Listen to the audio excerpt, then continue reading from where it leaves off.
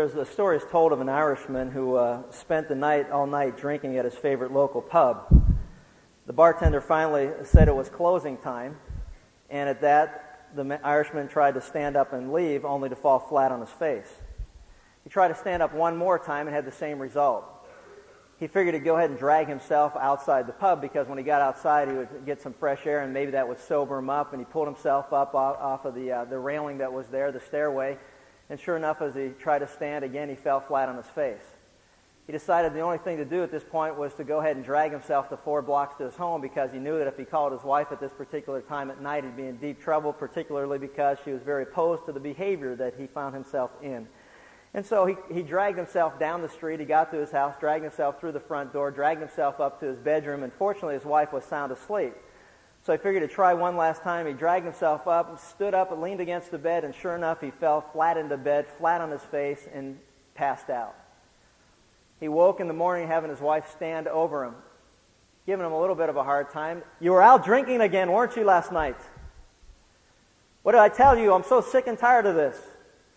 He said, I wasn't out drinking last night. Why do you say that I was out drinking? Why do you always accuse me of things like that? I wasn't out drinking at all. I mean, I can't understand this. Every time you're always accusing me. Why are you accusing me? I wasn't out drinking last night.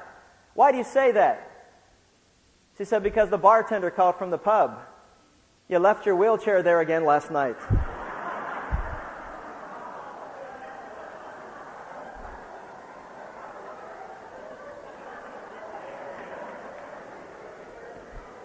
Some of you liked it, some of you didn't. What's new? What's the point? There is a moral to the story. The point is, it's so easy to deceive ourselves into believing that our behavior is acceptable. It's so easy to deceive ourselves into rationalizing what we're doing is right. And it's easy to be deceived by others as well, trying to rationalize and explain away their behavior. You know, it's kind of interesting. We live in a world today that's adrift. If you stop and think about it, we're lost in a sea of moral ambiguity and rationalization. We have witnessed here in our own country recently sad reality in the behavior and the explanation of his behavior by our president. We all need an objective standard. We all need an objective standard that goes beyond the desires and the emotions of a moment in time. One that will provide an anchor and stability that we can hang on to. One that will keep us from becoming further and further adrift at sea. And this past week, I was out on the job site, and we happened to be underneath a building. And what was interesting about this experience was, as we were looking, and we're under the building, and we're trying to get a gauge on where we were, you know, I was convinced, and I would have been willing to bet money on it, which I don't do, but it's a figure of speech. But I would have been willing to bet money that I thought I knew that what I knew was accurate. And we got in a little debate, my partner and I, underneath, and the owner of the building, and I'm thinking, well, no, it's such and such a distance to where we were, and here's where we are, and being under a building, you can tend to lose your bearings a little bit. And the owner of the building saying, "No, you know what, I know exactly. I've crawled under this building for 30 years. I'm telling you right now, I know where we are." And I'm going, "Well, you know what, it doesn't make any sense." He said, "Well, just go back up on ground level and take a tape measure and start to tape things off," which I did, which basically led me to the conclusion that he was right and I was wrong. Even though I was convinced underneath, looking around, that I thought I knew what was going on, I had lost my way. And it reminded me of the reality that we all need a standard that is objective as far as measurement is concerned. We've all been turned around when we've been driving. We've all gotten lost at one point or another. And that's what's wonderful about having a compass or a direction that is objective, that always points to magnetic north. We need that so we know where we're going or where we're heading. It's nice to have, a gauge, for example. I mean, you've had probably the same kind of debates. Why just put gas in the car? Well, if you just put gas in a car, why is it on E? And you didn't go anywhere. I don't know, but it's the gas gauge must be wrong.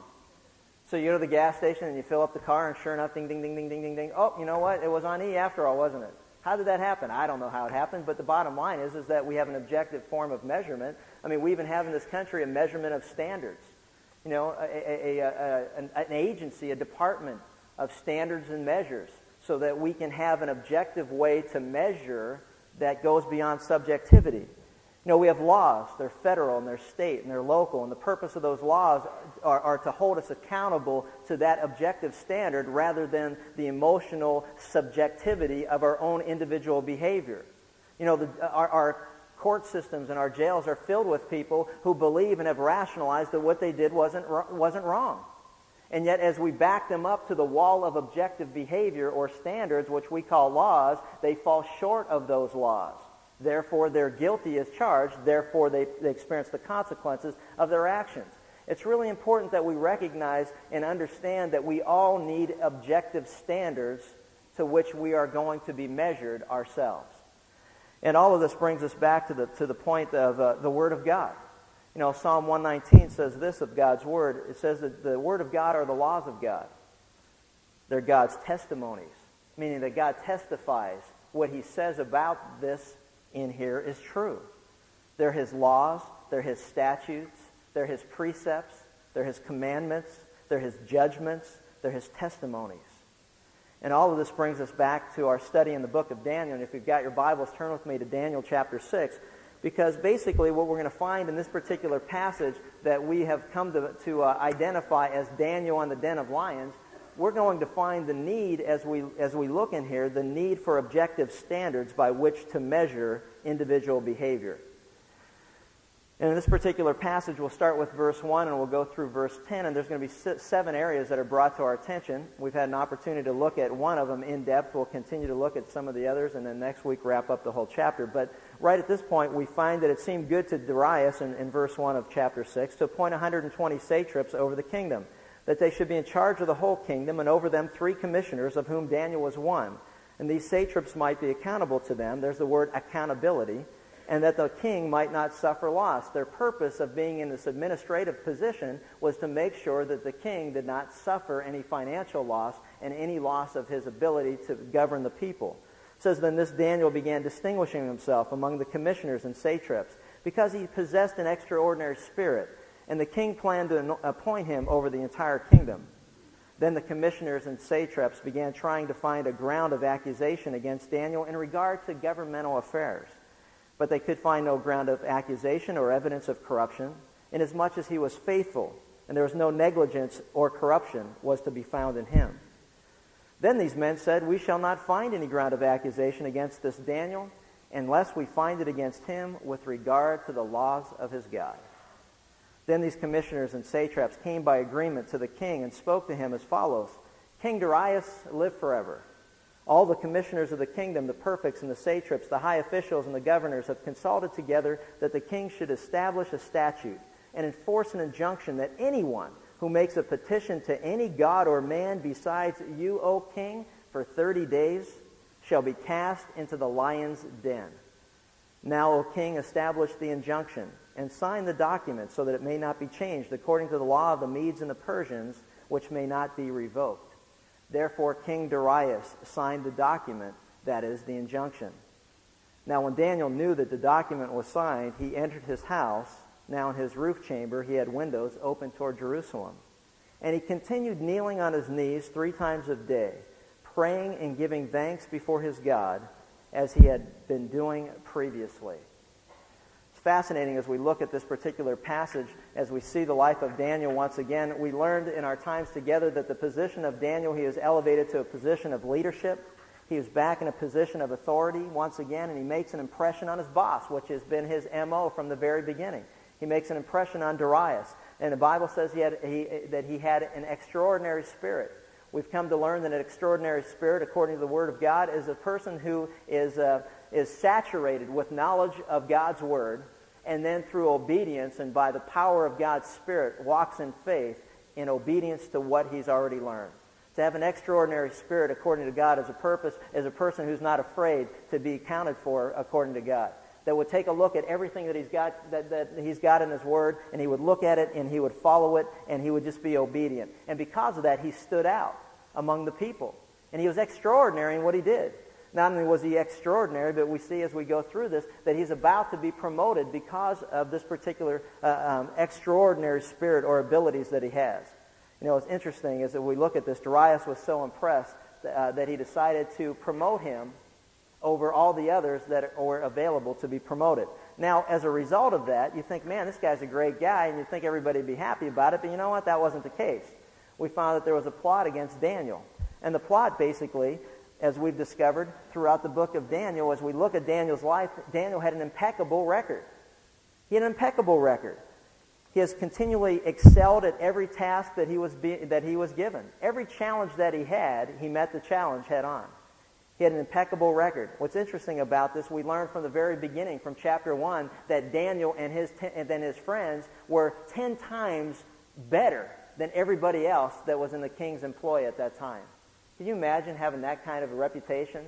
That when you were looked at and said, you know what, you're so far ahead of everybody else. They were 10 times better than the rest of the king's employees, which is fascinating as we see it. Daniel had the ability to interpret dreams that God had given him. Not only did he have the ability to interpret dreams, he also had the ability to make the dream itself known, which had never been done in human history.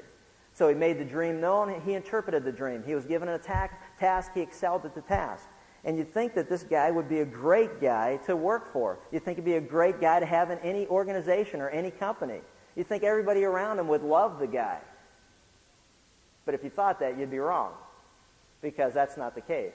Notice this in verse 4. It says, when the commissioners, what's interesting is when the word got out that Daniel was about to be promoted, it says the commissioners and satraps began trying to find a ground of accusation against Daniel in regard to government affairs.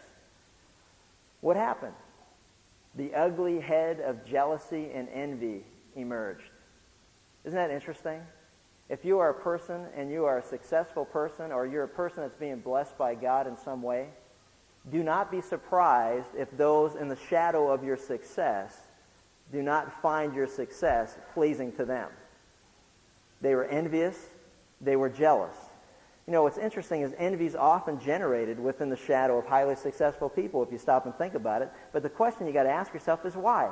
You know, we always hear it described this way: petty jealousy. It's petty. But the reality of it is that, you know what? Many of us don't have a choice. It is a product of what God says is the fall of man. Notice in Galatians chapter 5, turn with me ahead to Galatians 5. I want to show you something as it ties into this whole story so we understand a little better this whole problem of jealousy. The Bible tells us that envy comes in the package that God calls the flesh. Now, the flesh is our sin nature, and it's consistent with man and our fall away from God's grace. Basically, envy or jealousy is something that's common to those who, at this particular point, have never come to know the Lord. Look what it says in Galatians chapter 5, 16 through 26. We read this. But see, Paul is talking to believers, those who have put their faith and trust in Christ. Says, but I say to you, walk by the Spirit, and you will not carry out the desires of the flesh. Walk by the Spirit. If you ever want a good example of a guy who's walking, quote, by the Spirit, basically to not over-Christianize our language sometimes. In simple terms, what it means is this. Take a look at the life of Daniel. Daniel learned the right way to live, and he just was obedient and lived it according to the power that God gives us to live a life pleasing to God. And that's what he's saying when he says walk by the Spirit. Basically, he says walk by the Spirit, for the flesh sets its desire against the Spirit, and the Spirit against the flesh. For these two are in opposition to one another, so that you may not do the things that you please. This was the argument that the Apostle Paul had in the book of Romans when he said this. He goes, Lord, why is it that the things I want to do, the things I know I should do, the things that you tell me to do, why is it that I don't do those things? And why is it that I do exactly the opposite of those things? And he said, wretched man that I am, who can set me free from this bondage that I find myself in? And he said, thanks be to God for our Lord and Savior, Jesus Christ. What he's saying is that when we believe in Christ for the forgiveness of our sins, that God unlocks the shackles of sin in our life and drops those chains to the floor, and we're no longer bound to live that way anymore. The world that we live in that has never experienced the grace and forgiveness of God, they don't have a choice. They live the way they live because they cannot choose to live any differently. They are chained to that behavior because it's evidence of the fact that they need to be forgiven by God and freed from, quote, what God says sin, or not measuring up to the standard that God has set, which is the Word of God. So what he's saying to us is this. You know what? If you've come to faith in Christ, you no longer have to walk that way. Well, which way is that? He's saying, hey, if you're led by the Spirit, you're not under the law. Now, the deeds of the flesh or of those who have never come into a relationship with God are evident. So the needs of the flesh are evident. They're immorality and impurity and sensuality, which means there's no standards for behavior. There's no objective measurement. The world we live in lives according to what? Hey, if that feels good, I'm going to do it. And if I can get away with it, I'm going to do it. And even if I get caught, I'm not going to necessarily admit that what I was doing was wrong just because you think it's wrong. I'm going to do it until somebody tells me I got to stop doing it. And if the polls indicate that I need to stop, then I will. But if they don't, I'll keep doing it. Why? I don't have an objective standard of measurement. It says the deeds of the flesh are evident. There's no standards. Immorality, which means what? Sexual behavior that's not pleasing to God. That's what he's saying. And the only sexual behavior that is pleasing to God is the sexual behavior or the sexual relationship of a husband and a wife. 1 Corinthians 6, 1 Corinthians 7. God ordains that, blesses that, protects it, and says, hey, this is what sex is all about. Enjoy it in the husband-wife relationship, period. Any sexual activity outside of that is wrong, no matter how man tries to define it. I didn't have sex with her. She had sex with me.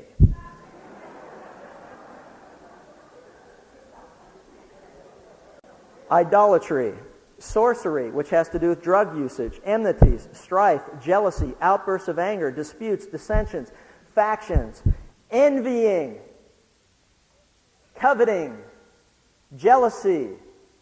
You have it, I want it. That's what envy is. Have you ever had that happen in your life? You think you're pretty content till you go to somebody else's house and get that trick new CD system, nice big old picture-in-picture, big screen TV. Got that nice new 98 version of a home versus your 75 version. You know what I'm saying? Got that nice new set of wheels. Ooh, sweet, smells good. Get inside it. You just can't wait till their kids spill something. You know? Kind of like, that's it, isn't it? It's wanting what somebody else has.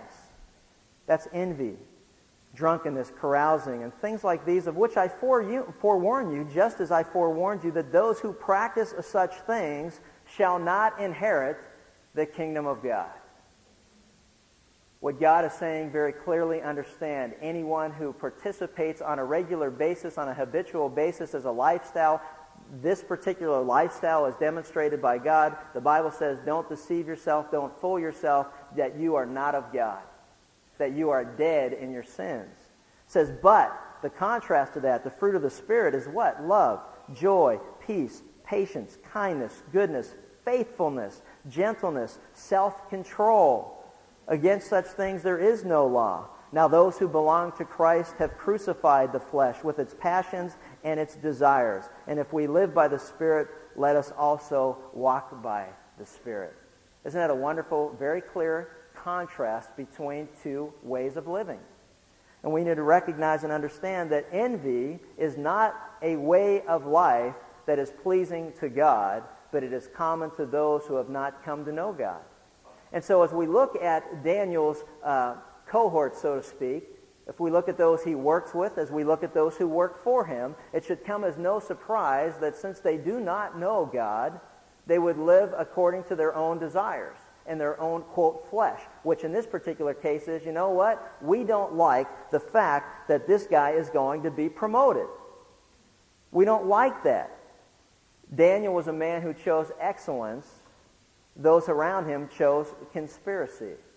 There was a plot against Daniel. And there was probably two causes for it if you go back to the book of Daniel. I mean, it doesn't take a genius to see that these are two probable causes of their envy, and they're pretty common today in our workplace. The first cause was that of what I would call anti-Semitism or his racial heritage.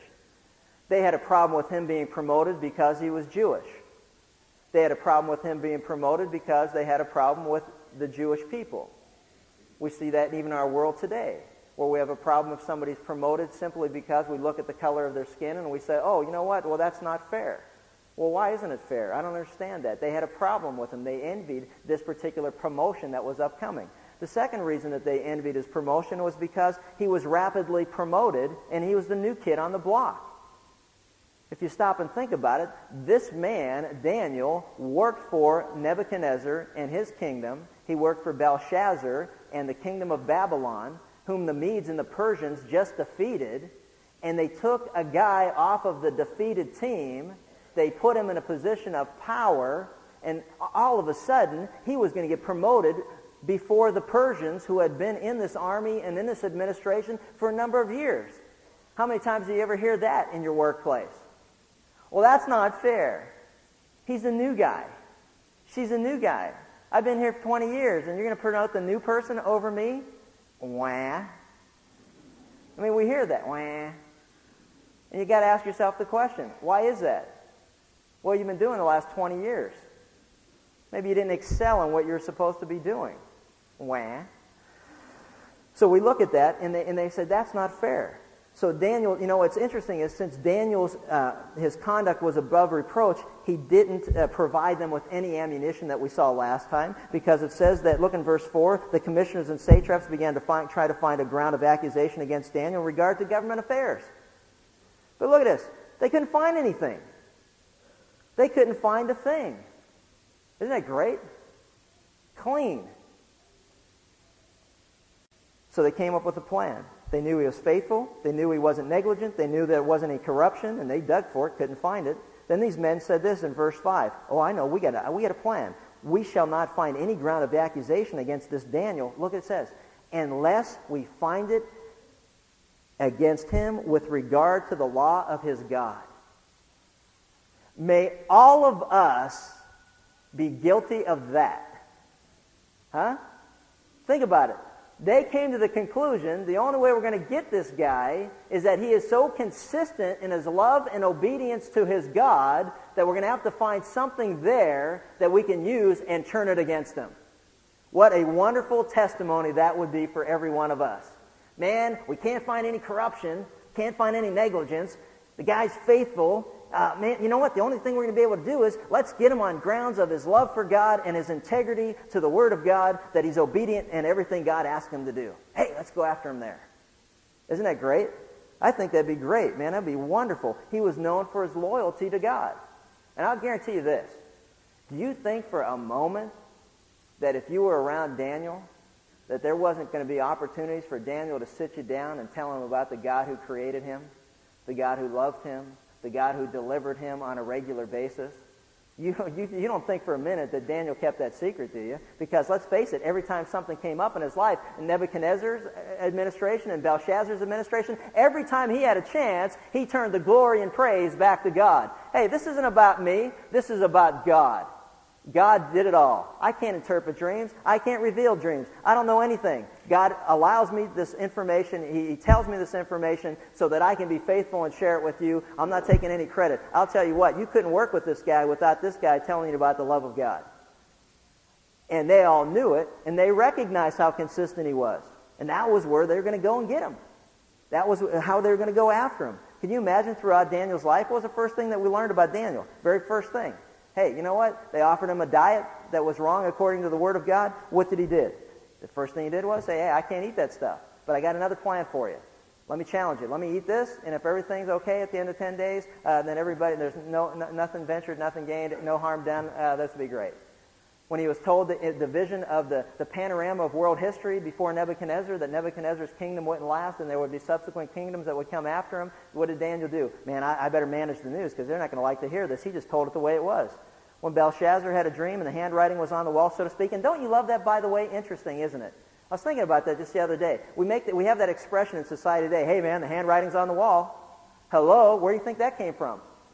That's exactly where it came from, the handwriting's on the wall. It means that, you know what, this is what God has to say and it's not going to be changed. And so Daniel, as he interpreted what God had him to interpret, he didn't soften the blow. He just told it the way it was. He spoke the truth in love, and the certainty of God's judgment was coming. But he didn't back down, he never compromised, and he never chickened out, so to speak. Because he recognized why. Walking in the Spirit of God, God hasn't given us a spirit of timidity or cowardice, but he's given us a spirit of power and might that we can be obedient to the Word of God. That's what he did. You don't like to hear it? Too bad. I just got to tell it the way it is anyway. I don't have a choice. So he didn't try to manage the news. He never wavered. He never compromised. He was consistent. And what's amazing is, we talked about it last time, and I love this, I keep throwing this up here, every time he was obedient to God, he found himself between the rock and the hard spot.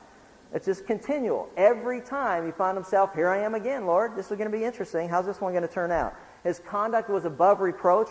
His conviction became the point of their attack, and may that become the point of all of our attacks, rather than our lack of faithfulness, our negligence, our own corruption. Hey, let's all be attacked because we're faithful in our love for God and obedient to the Word of God. What do you say about that? That'd be great.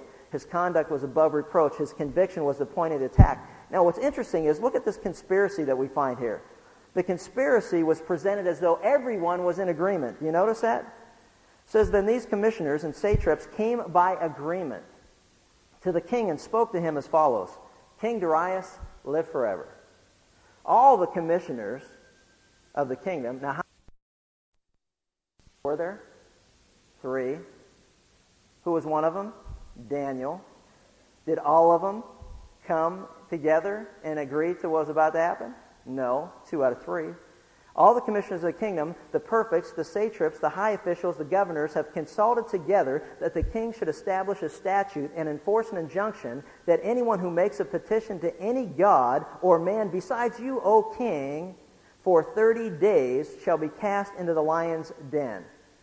Isn't that interesting? It says that all of us are in agreement.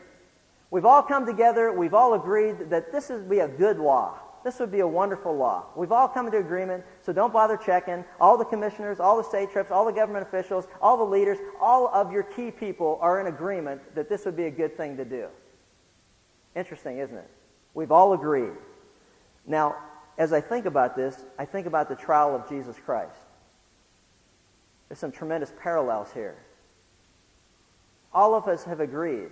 The Sanhedrin. All of us have agreed? Well, we know that Joseph of Arimathea and Nicodemus didn't agree, and they were on the council and they weren't there. But there's a tendency when there's deception to make other people believe that all of us are in agreement. You know what? They weren't all in agreement. There's no way they were all in agreement because we know Daniel wasn't even there, so we know he wasn't in agreement. And I'll tell you this right now, there's no way they got all these leaders together in a short period of time to come up with this decision. Because of the vast state of the empire, they were all over the place. There were days' travel and journey to try to get everybody to meet in one place, so they weren't even there. The principle that I want to share with you is this at this point. Sin leads to sin.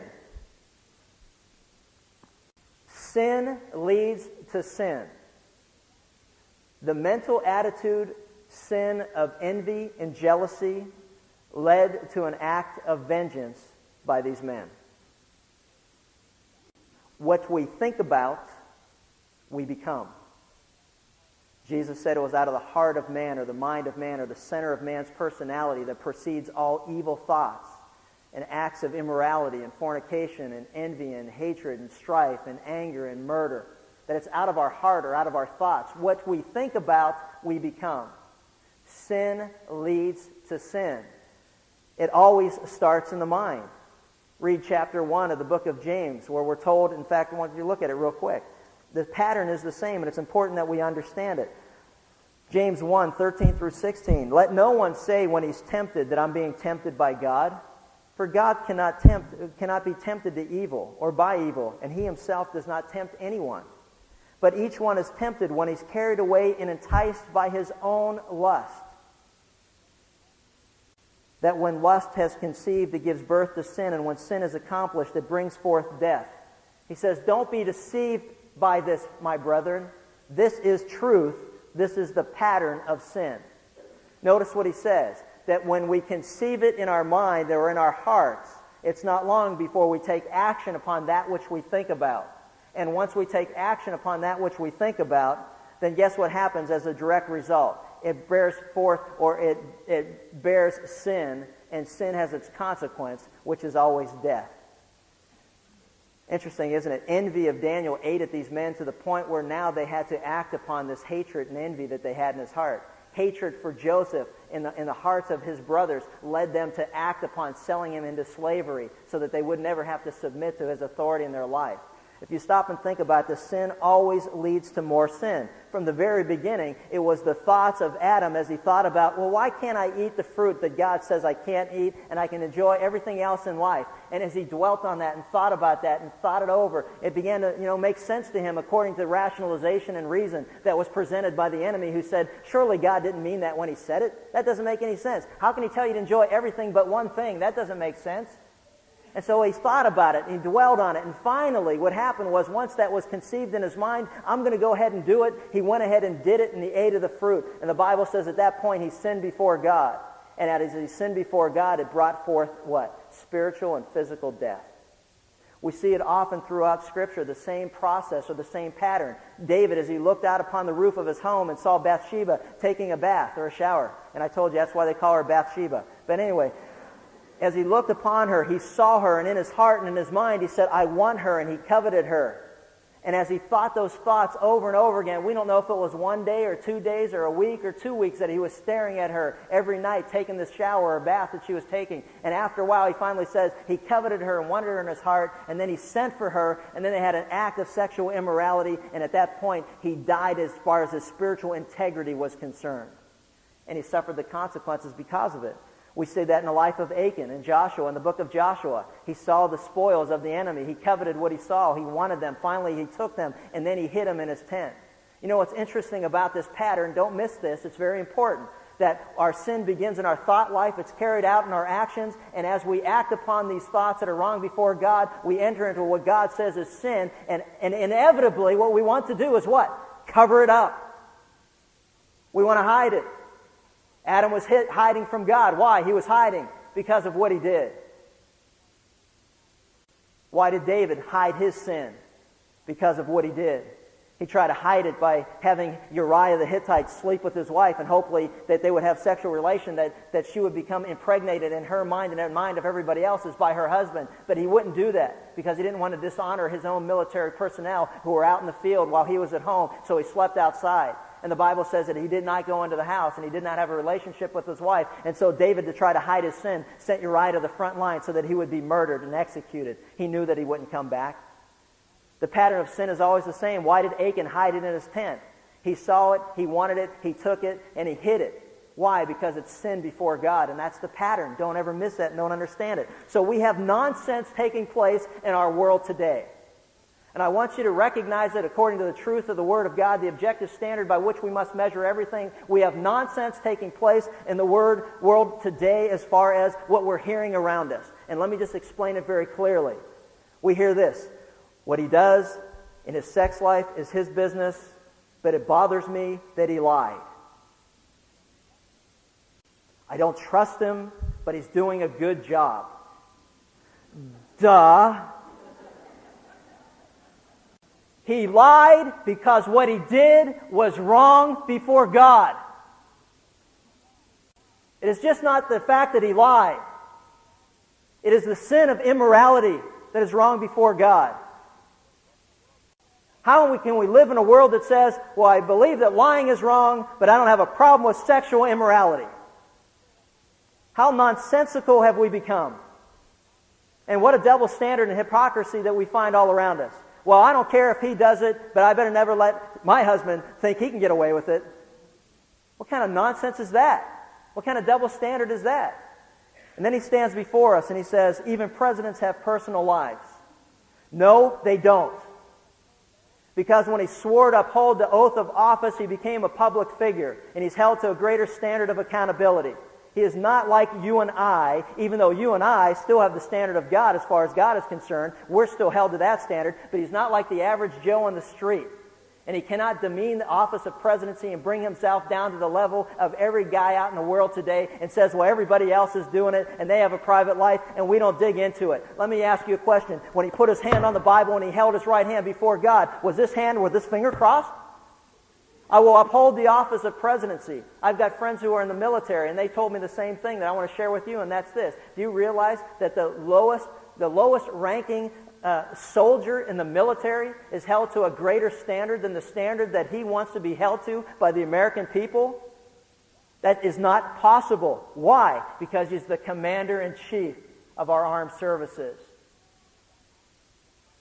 He, by office, is the highest ranking official in the military. How can he be held to a standard that's different than the lowest ranking soldier in the armed forces? Even presidents have personal lives? No, they don't. Not when they're upholding the office of the presidency of the United States. We need to recognize it. And this isn't about politics. You know, some of you are sitting there going, that's a political statement. This isn't about politics. This isn't about Democrats or Republicans or independents. This is about a standard that is objective and doesn't care whether you're a Democrat, a Republican, an independent, white, black, yellow, pink, green, blue, young, old, doesn't matter. God's standards are the same for all of us.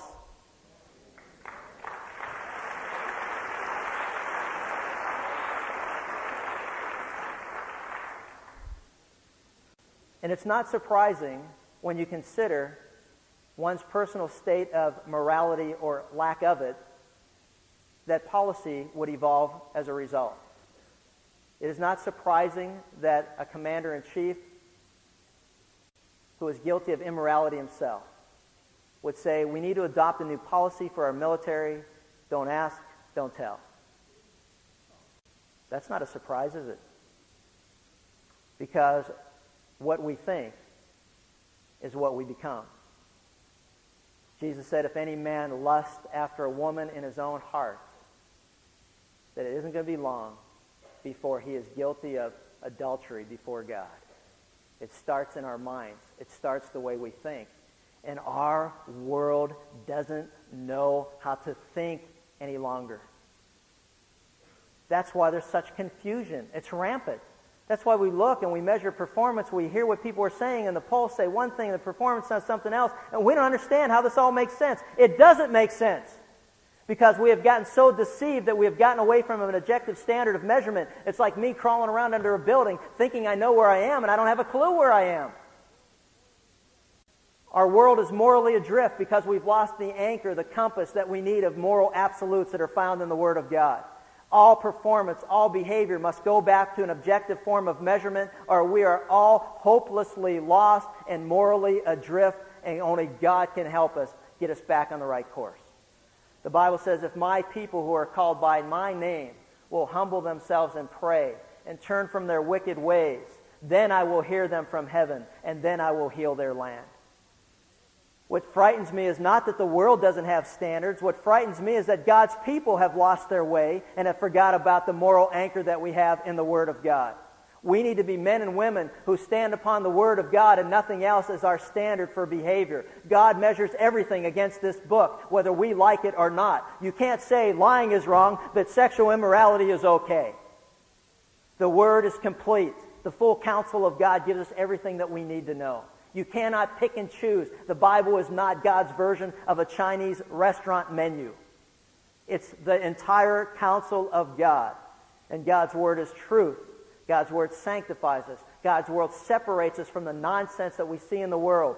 God's Word keeps us from going down that way that seems right before men, but its end is destruction. God's Word keeps us on a narrow path. It's a light unto our feet. It's a lamp unto our feet and a light unto our path. It shows us where we are, how far away we are from God, where we need to go to get right, and then where to continue on our journey and walking with the Lord. We need to recognize and understand that. And also, it's not a right-wing conspiracy if the accusation against a person are true. It's interesting.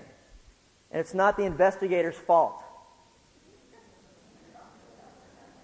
You can't blame the investigator for your own criminal behavior. God help us if we bought that line. The prisons are filled with people who said, well, it's not my fault. They came after me. They investigated. They caught me, but it's not my fault. It's their fault for looking for me. God help us if we lived in a world like that. Could you even imagine what it'd be like? How crazy is that? You know what's interesting? I can't help but contrast what we have happening in our world today to that of this man of integrity that God has recorded for us, this man Daniel. His conduct was above reproach. He was faithful. There was no negligence in him. There was no corruption in him. His conviction would become the point of their attack. We know he loves God. We know he does what's right according to his God and his word. So therefore, we must find somehow to set a trap so that we get him with that regard, because we can't find him guilty of anything else. Man, I love that. The conspiracy was presented as though everyone agreed to it. And the final point in this particular section, which was kind of interesting, was the command was to be unalterable. Notice what they said. Now, O king, establish the injunction and sign the document so that it may not be changed, according to the law of the Medes and the Persians, which may not be revoked. Isn't that interesting? If you remember the vision that God gave Daniel of the panorama of world empires, we saw the first one was that of a head of gold. And from there it deteriorated. Nebuchadnezzar could do anything he wanted, whenever he wanted. He had absolute autonomy. He was an absolute monarch, true to form. Anything he said went, anything he wanted, that's the way it was. But as the kingdoms began to deteriorate, what happened was the laws of the Medes and Persians were basically this. It was almost a congressional effect. The king could not enter into a law without all of the leadership agreeing to what that law would become. And then when he signed that law, once he signed it, he himself then was subject to that standard of law, and that was the law of the Medes and Persians, which was not revocable. Once it took place, once he signed this law into effect, then even he himself was held accountable by that standard. And what's interesting is I think our own system of government runs pretty much the same, and that's this. There are none of us, not one person, is above the law. We are all held to the same standard as far as behavior is concerned. No one, as we say, is above the law. And the Medes and the Persians instituted this format of government where, you know what, Darius knew if I sign this into law that I too would be subject to the same and very law that I'm going to enact. Now, what's interesting about this is, how did they trick Darius into this? How did they trick him into this? You notice how they did it? Look at it says, "O King Darius, live forever." All the commissioners, the kingdom, the prefects and the satraps, the high officials, governors have consulted together that the king should establish a statute and enforce an injunction that anyone who makes a petition, notice here's where they're going to get him, a petition to any god or man besides you, O king, O mighty one, you're the great one. You notice how they did that? You ever have your kids come to you and they start flattering you and buttering you up? Now, I know someone going, gee. First thing that comes to my mind is this. What's up? What's going on? What do you want? How much you need? Right? It's kind of like, hey, Dad, have I told you what a great dad you've been lately? You're the greatest dad, man. I was just comparing you to other dads I know, and you're like here, man. I mean, you're way up there. And it's like, yeah, all right. And then, and what's so silly about it is we'd be like, just saying that, we'd be reaching for our wallet already. It's like, how much can I get for, a 10? Oh, Dad, for a 10, I'm thinking, great. Oh, you're thinking 50. Oh, okay. That's the way we are. And we love that, man, and we fall for that. And this guy fell for it. He's the king of this empire, and he falls for this. You're the greatest. We all got together and we agreed you're the greatest. And in fact, we've come up with a plan, and the plan is that we need a law, just for 30 days, by the way. Notice that, too. You're the greatest for 30 days, but let's not get carried away. He didn't even see that, didn't even hear that. He'd be like, 30 days, that's great. 30 days, you're the greatest. No one's to pray to any other god but you. Wow. Flattery. Don't ever buy into it. I learned a long time ago this is true of my life. I'm never as bad as my critics think, and I'm never as good as my friends think either. You know what I'm saying? It's just like somewhere in the middle is where we want to be. I like what one seminary professor said, and I want to read this to you because it's great. He used to tell his students, he said, "Fellas, doesn't matter how poor a preacher you are or what church you're in, the Lord will always have some dear lady who will tell you how wonderful you are. She'll come up to you after you've preached the lousiest sermon you've ever preached in the world, and she'll tell you, 'My, I think you're another Dwight L. Moody.' It's nice to have such dear ladies who want to encourage you like that, but don't believe them. There's a danger if you do." Isn't that the truth? Don't buy into it. Don't buy into the flattery. But unfortunately, for Darius, he bought it hook, line, and sinker. Isn't that interesting? If we think about that, he bought it hook, line, and sinker. You know what's interesting, too, is that there's a principle here, and that's this. He signed a law into effect that basically was aimed at destroying one human being. The purpose of government is to protect citizenry as a whole. Laws are never to be enacted to point out any one group. They're to be a standard that is for all people, to be protected under the standard of laws and government.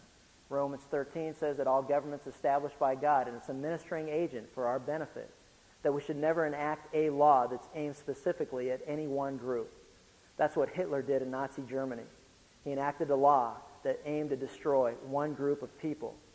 And we look back on that, and we need to learn from that. We need to learn from what happens here as far as Daniel is concerned. These people enacted a law that was designed to destroy one person and one person only.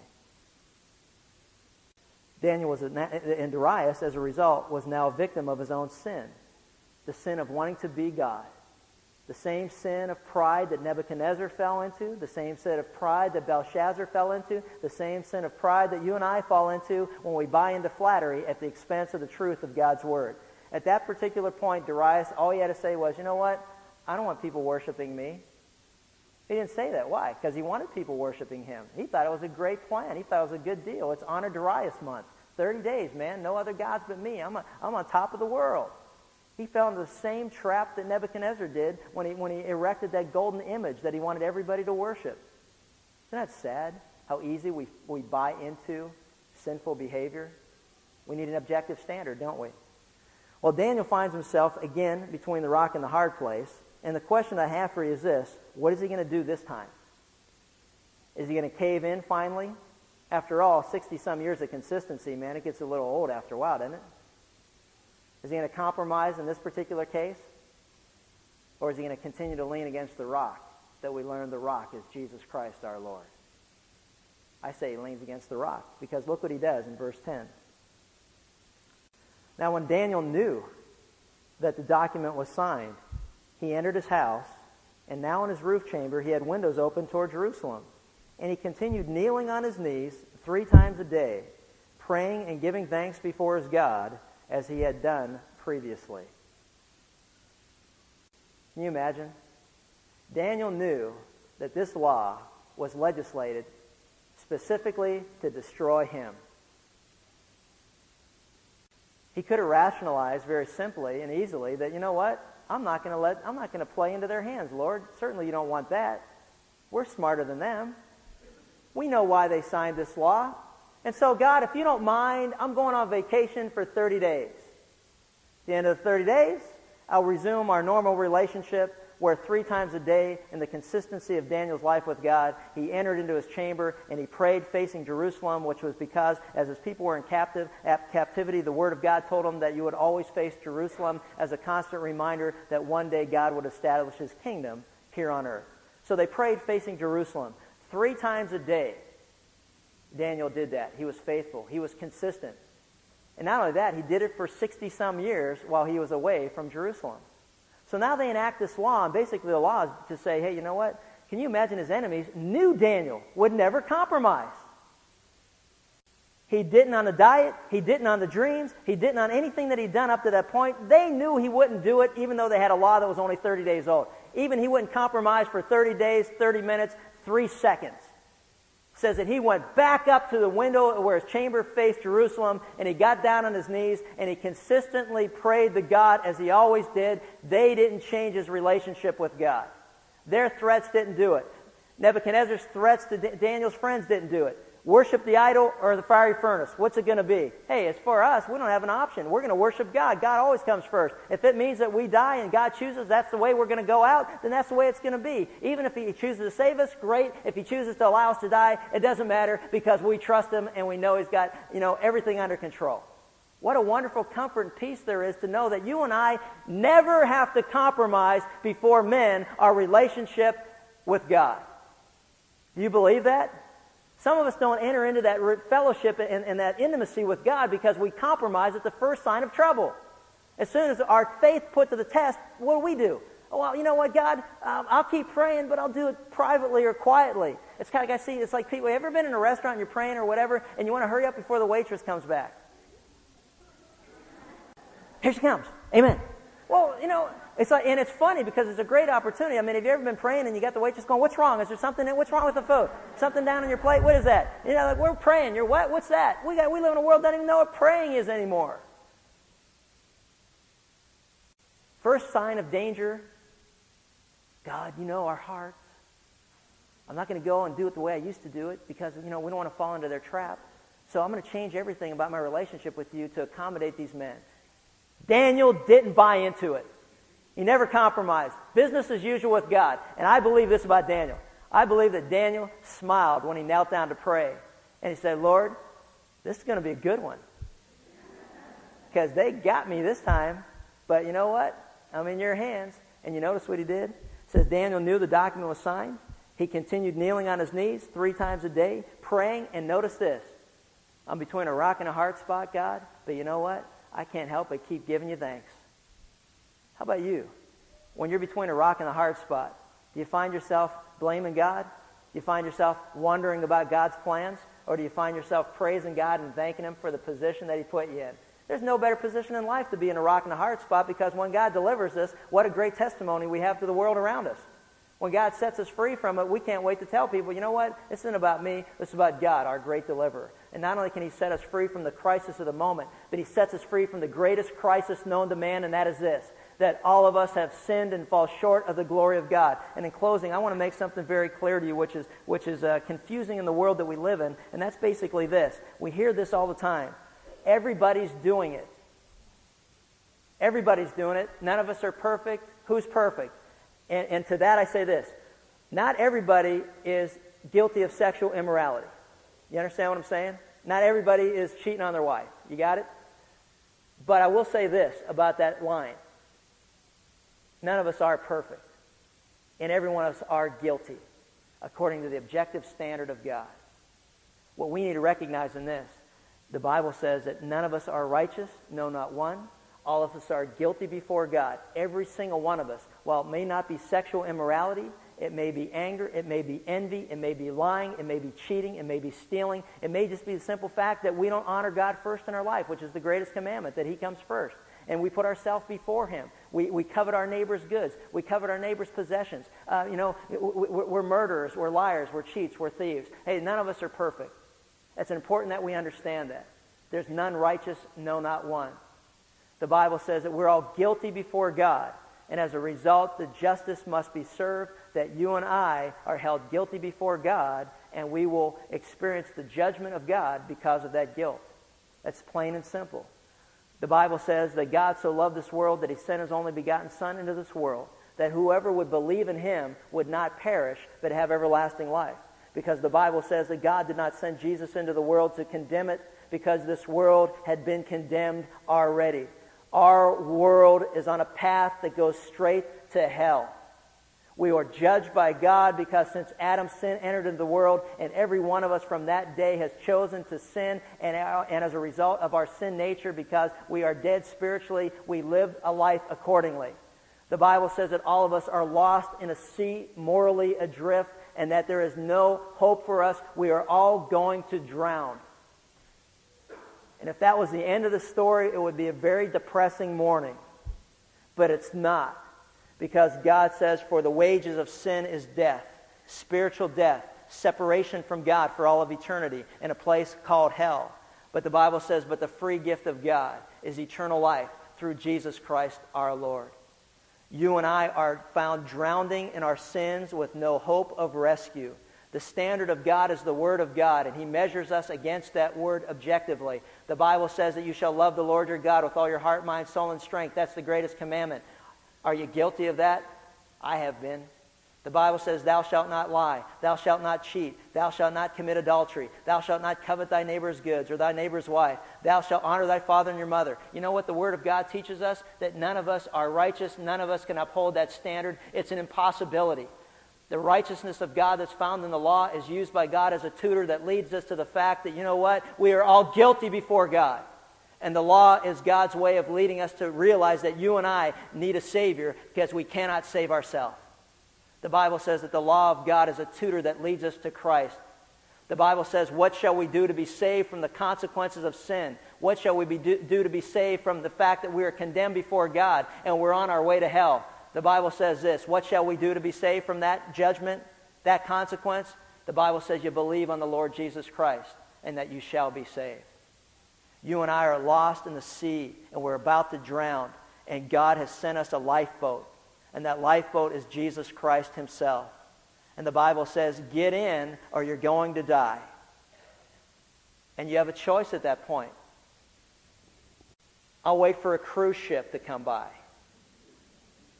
It's not going to happen. I'll wait for a helicopter to come by. It's not going to happen. You know this guy who just ditched his balloon off the Great Barrier Reef in Australia? I was thinking about him as he was adrift in this little capsule in this little lifeboat for 20-some hours. Could you imagine how ludicrous it would have been when the first boat that came by to rescue him after he was convinced he was going to die, he looked at him and said, does anybody come with a little nicer vessel? A little nicer package, please? I'd like it to be packaged differently. Can you imagine how ludicrous that would be? We live in a world today that God says, you know what? You're going to drown. You're going to hell. You are hopelessly lost. But I got great news for you. I sent Jesus Christ to die in your place, to take your judgment upon him. And if you just believe that in faith and trust him, then you will never experience the consequences that are rightfully deserving of you because you believed in Jesus Christ. He sent the life raft, and he just says basically this. He gives man the freedom. You can drown or you can get in.